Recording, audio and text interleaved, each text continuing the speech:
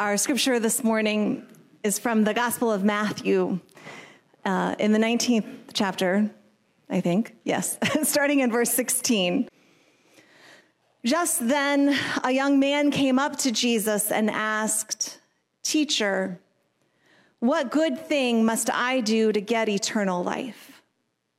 "Why do you ask me about what is good?" Jesus replied. "There is only one who is good. If you want to enter into life, keep the commandments." "Which ones?" he inquired.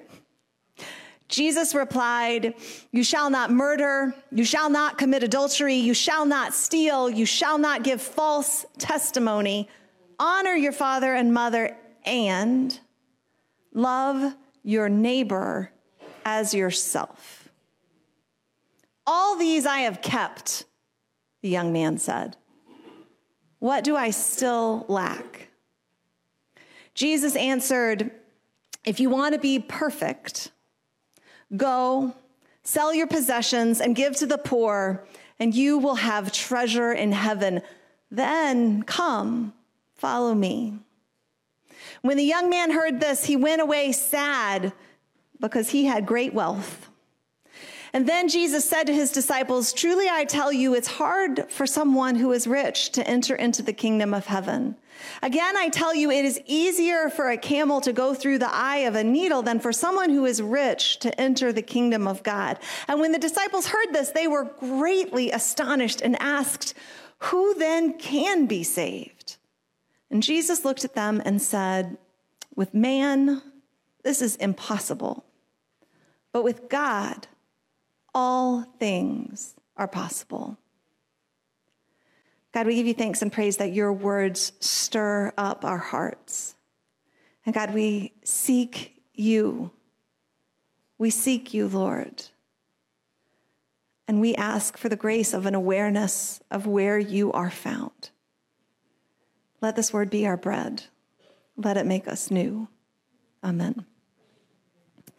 Church, every story, every detail in every story, every piece of scripture, every word in scripture, and when it comes to the Hebrew, every letter literally contains a universe of truth.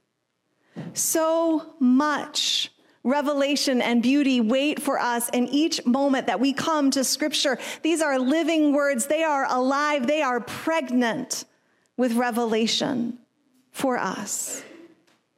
And if you've been hanging around churches for any period of time, you have probably heard the story that we just heard before.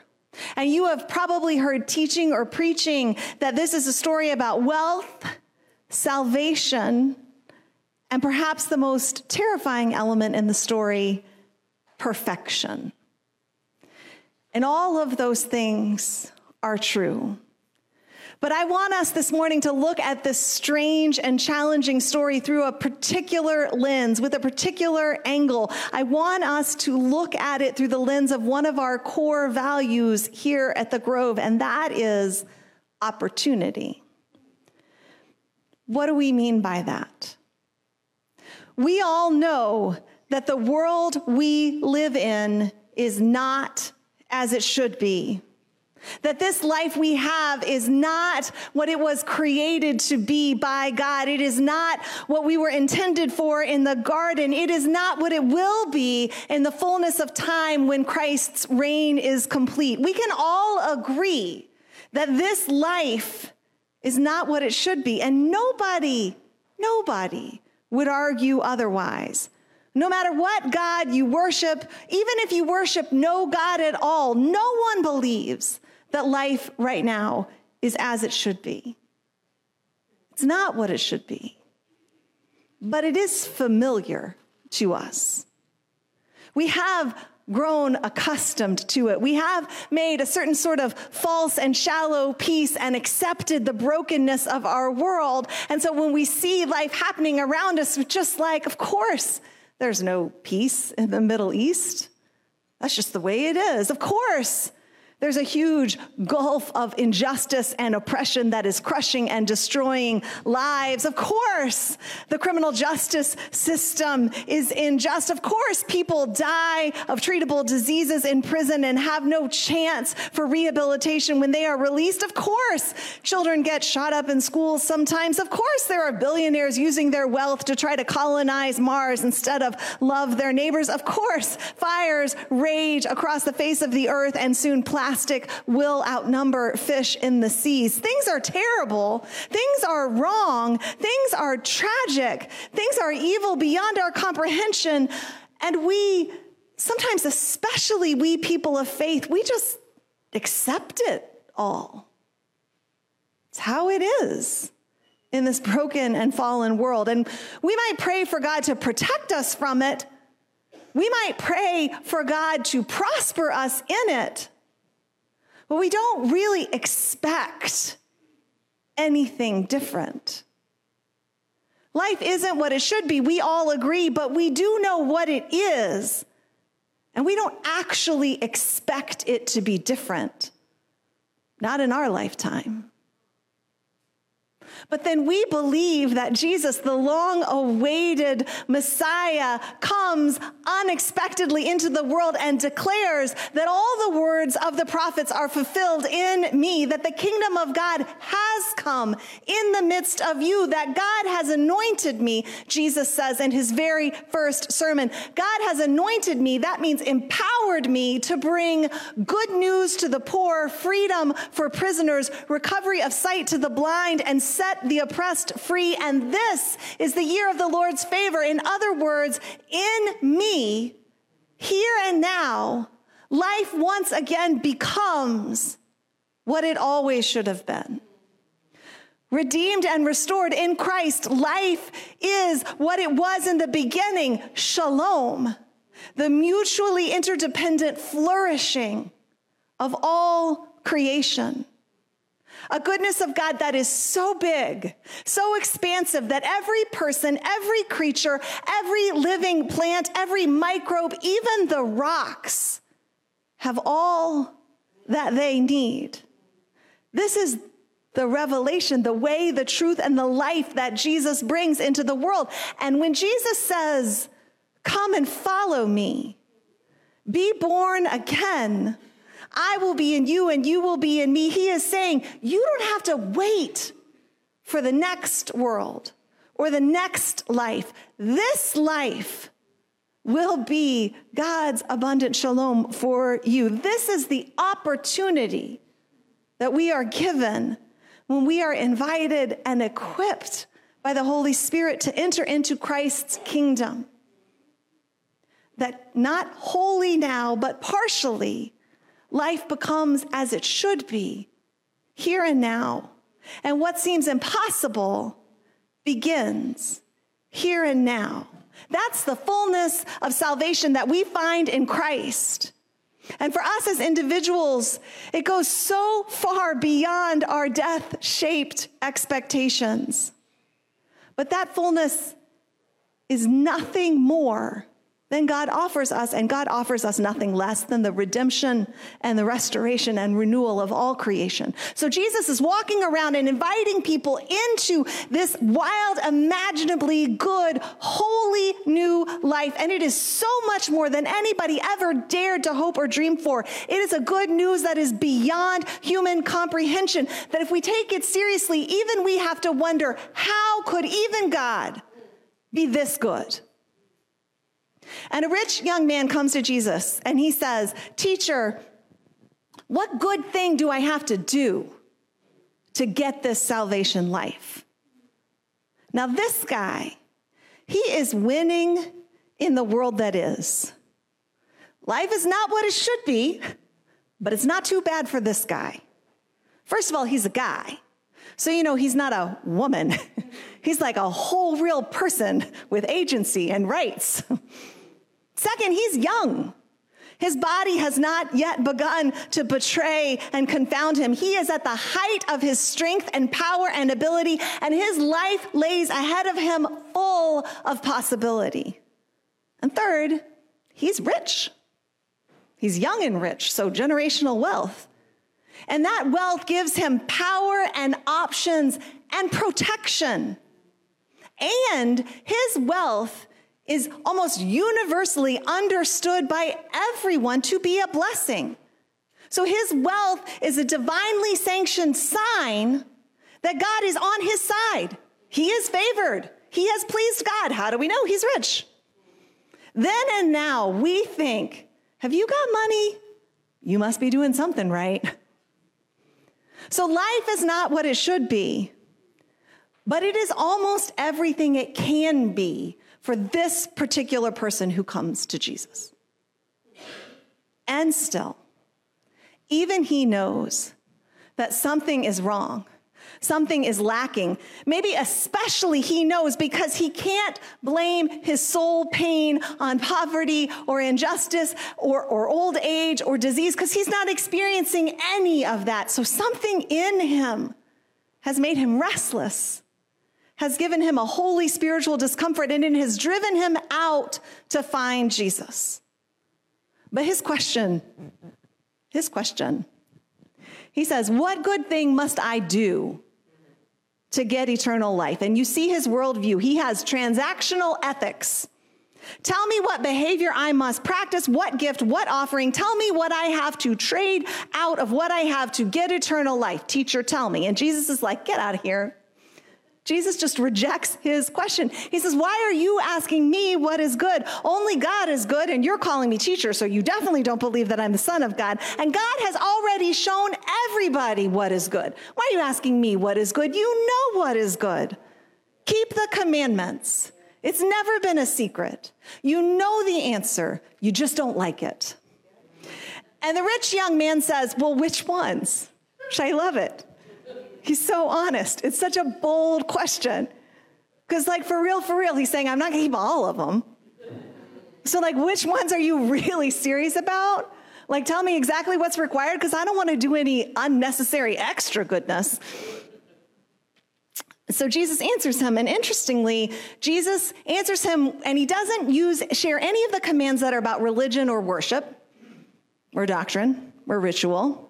But Jesus answers him with the commandments that are about regulating people's behavior to one another. So don't murder, don't commit adultery, don't steal, don't lie, honor your father and mother, and here's the mic drop command, love your neighbor as yourself. And then this guy says, I've done it all. What do I still lack? Which, let's just pause and consider that. Which one of us here would ever dare to say to Jesus or anyone, I've kept all of these commandments, Jesus, I got it. It is an astonishing thing for a person to say. I mean the chutzpah. Now, there's two ways to think about this guy at this point. There is an easy way and a hard way. There's a way to read this guy that makes this text easy for us and a way to read him that makes it hard for us. Here's the easy way. He's a fool and a liar.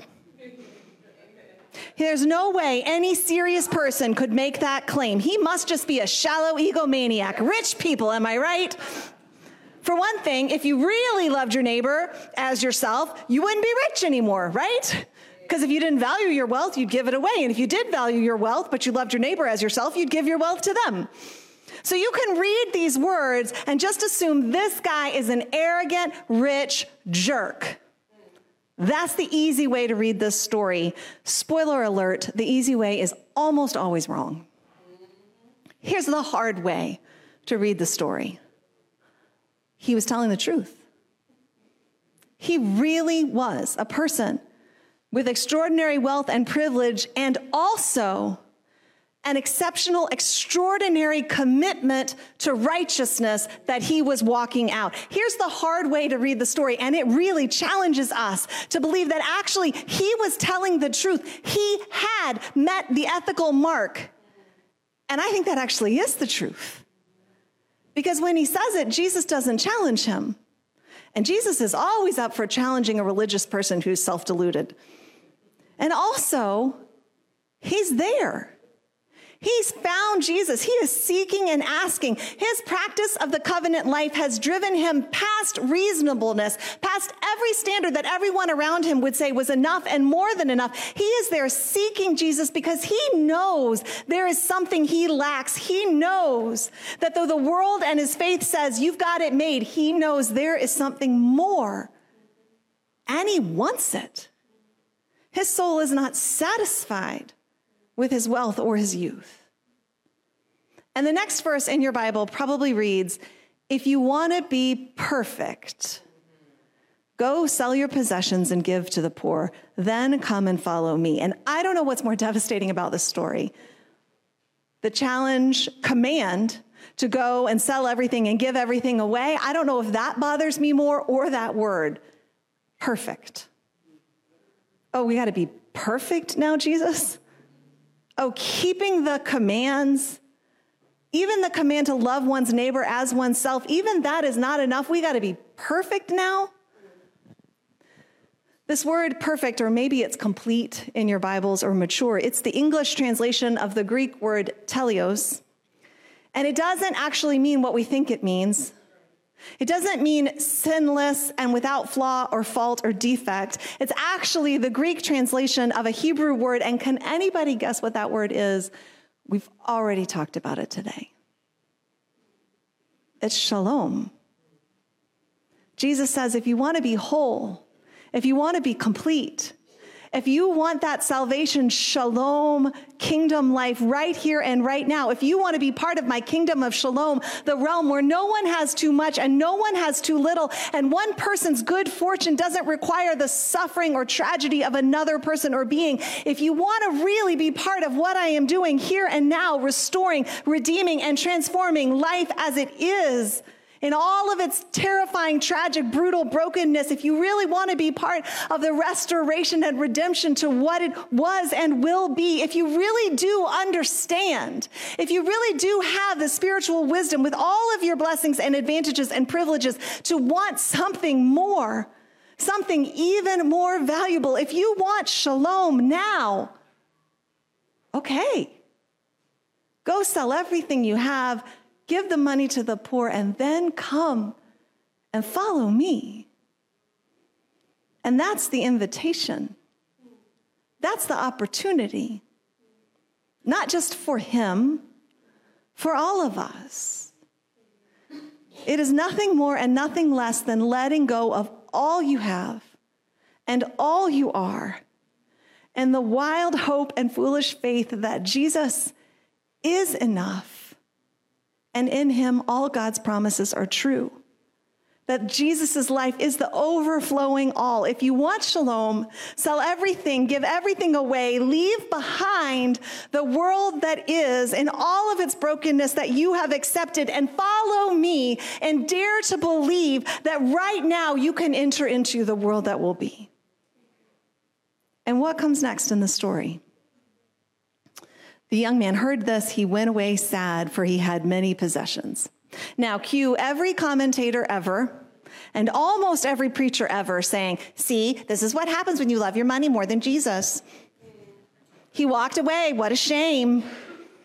But also, don't worry, you don't have to do this, because he was too attached to his money, but you're not too attached to your money. You're just the right amount of attached to your money. Keep it so you can give part of it to the church. This doesn't apply to you. It only applies to him because he loved his wealth and his possessions more than Christ. So just don't fall into that trap and you'll be fine. But here's the thing, church, and I'm so indebted to my good friend, Reverend Greg Bentley in Alabama, for helping me see this. We don't actually know what choice he made. We assume that he turned away from Jesus. But that says more about us and what we think we would do than it does about him. Our assumptions are telling the truth on us, to us. Scripture doesn't say that he chose not to follow Jesus. Scripture says he went away sad because he had a lot of money. But friends, that's what he would have done if he'd chosen to follow Jesus too. He said, remember, he said, back it up, Jesus, what do I do to have eternal life? Jesus said, keep the commandments. He said, which ones? Jesus said, these ones. He said, I have. What do I still lack? And Jesus said, go, sell everything you have, then come and follow me. And he went away sad because he had a lot of stuff. And maybe he was sad because he was going to do what Jesus told him to do. Maybe he went away to do exactly what Jesus said in order to have the opportunity to follow Christ. And he was sad about it. Wouldn't you be? Wouldn't you be sad and scared and maybe even resentful? That's how I read the text now, camel and all. The Spirit of God had been unsettling this young man's soul, and it was a holy anguish, a gift of grace that drove him to Jesus. And I think he went away sad because he intended to do it. He intended to follow. And he was sad about what it was going to cost him. And here's why I think it matters that we know this. It matters that we are mature enough as a community to understand that the opportunity to follow Jesus comes with real cost, real sacrifice, real pain, and sometimes real sadness. And if we don't know that, then we will let our pleasures and our preferences shape our faith. We'll say, oh, I am committed to justice, but I don't want to do that. I don't want to go there. I don't want to be arrested. There's no way this is required of me. Following Jesus is supposed to feel good all the time, so hard passed on that. No, I'm truly committed to loving my neighbor as myself, but that person annoys the snot out of me. I just can't even with that person. Jesus be a fence, protect me. Am I right? But I am committed to loving my neighbor as myself. Or we want to be part of a multicultural community, but we still need to sing this song. And worship still needs to feel like this, and that is highly unacceptable to me. And how dare they show up like that, and don't they know better? And how dare he say that to me? Oh, I want to be part of a faith community where people can ask questions and grow into their gifting. I want to be part of a faith community where people can discover who Jesus is and become disciples of Jesus Christ, but they need to show up already ready, already knowing, already equipped, already gifted, already mature. I want to be part of a growing faith community, but not like that. Friends, here's the truth as simple as I can make it. In Christ, we really are given the opportunity to new life. And it is different than our former lives. Even the things that are good, we release our hold on. Because God has something better. We have the opportunity by God's grace to enter in as we are and come alive in Christ and be made new. But like every opportunity, it has costs. You don't have to be perfect. You don't have to never fail or fall again, and you don't have to live in fear and agony. You are welcome to say yes to Jesus just as you are. You are not only allowed, but required to grow and change and become, and that is going to be and feel messy, even sad sometimes. The song that we sang at the beginning of worship today wrecked me, that I Will Follow song. We haven't sung it for years here, but we used to sing it all the time in the beginning of our transformation, when 2/3 of the congregation had left and most of you had not yet come there, and we had set aside every single thing that we knew how to do well, and we're trying to do new things that we were bad at, and we looked like fools up here on that stage. And I remember standing on the stage just being like, really, God? Really, is this what I have to do to love who you love and to serve who you serve? Do I really have to look stupid? Do I really have to sacrifice heat in the building and leaks in the roof? Is it really this hard to be faithful? And I heard the Lord say, yes. And here's what I know. Thank God the grace of God held and sustained me, because whatever God asks of us, we can never out-sacrifice the Lord. Whatever the Lord requires of us is truly, truly, truly not a test or a trap, but for our good. The life that God is inviting us into is better than even the best parts of the life we have. And it will be unfamiliar. And it will make us sad sometimes before it makes us glad. But in Jesus, the opportunity is new life, God's shalom, here and now, to the glory of his name.